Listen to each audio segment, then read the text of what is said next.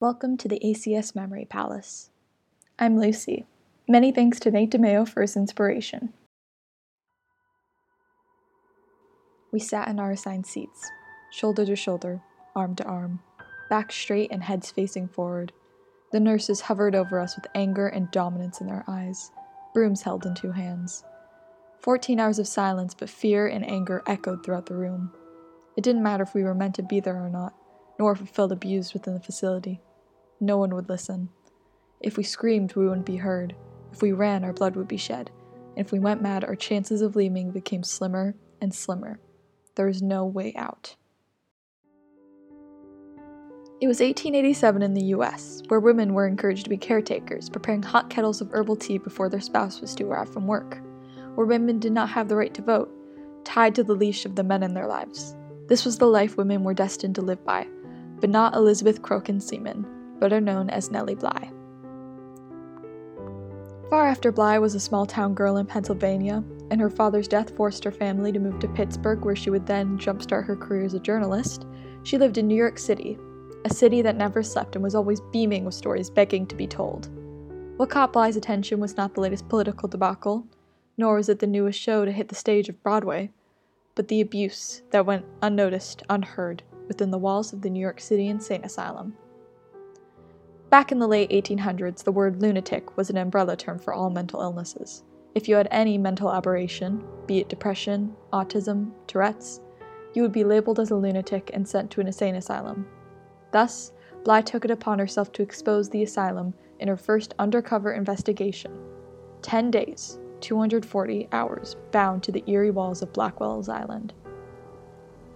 Looking at her reflection in the mirror, she practiced those faraway expressions that she knew would radiate crazy air all around her, that people couldn't help but stare at. She kept her eyes widened, eyebrows raised, and worsened her posture. Bly needed to make them believe she was a lunatic. When she felt ready, she sent herself to a boarding house. She ran around frantically, saying she was from Cuba and was searching for missing trucks. And as expected, they kicked her out and sent her to Blackwell's Island. The second she entered those cavernous walls, the point of no return, she knew there was no going back from this, and no guarantee that she would even be able to leave. The trees outside were shriveled and dead, as if it were straight out of a horror film. The walls eventually closed in, and she was thrown in with the other patients in the facility. The lighting was dim and flickered constantly. The brick walls were dark and brooding, mold growing in the corners. It was like a prison. As the clock ticked and time went on, she was shivering, not because of fear, but because of the freezing temperatures within the facility.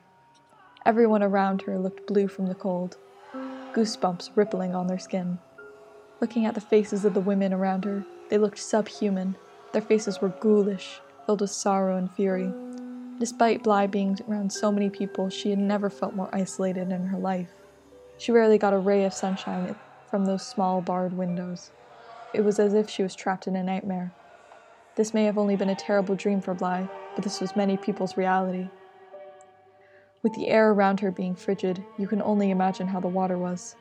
One of Bly's fellow patients in the facility, Mrs. Cotter, was caught crying by one of the nurses. Thus, the nurses took it upon themselves to silence her. She threw her arms up at the nurses' violent smacks, using bent arms to block each one as they came, from left to right. Her legs bent to attempt to kick them away, but each smack made her resist less and less until she was a mere shell of herself. All the fight left in her drained. They put a bag over her head, tied her legs and feet, and threw her in a bath, holding her down. Her teeth chattered as her flesh went blue with cold. Her lungs filled up with water and her chest went frozen, unable to reach the air above her, the tall figures above her pushing her deeper and deeper into the water. She gasped for air, shivered, and quaked from the cold.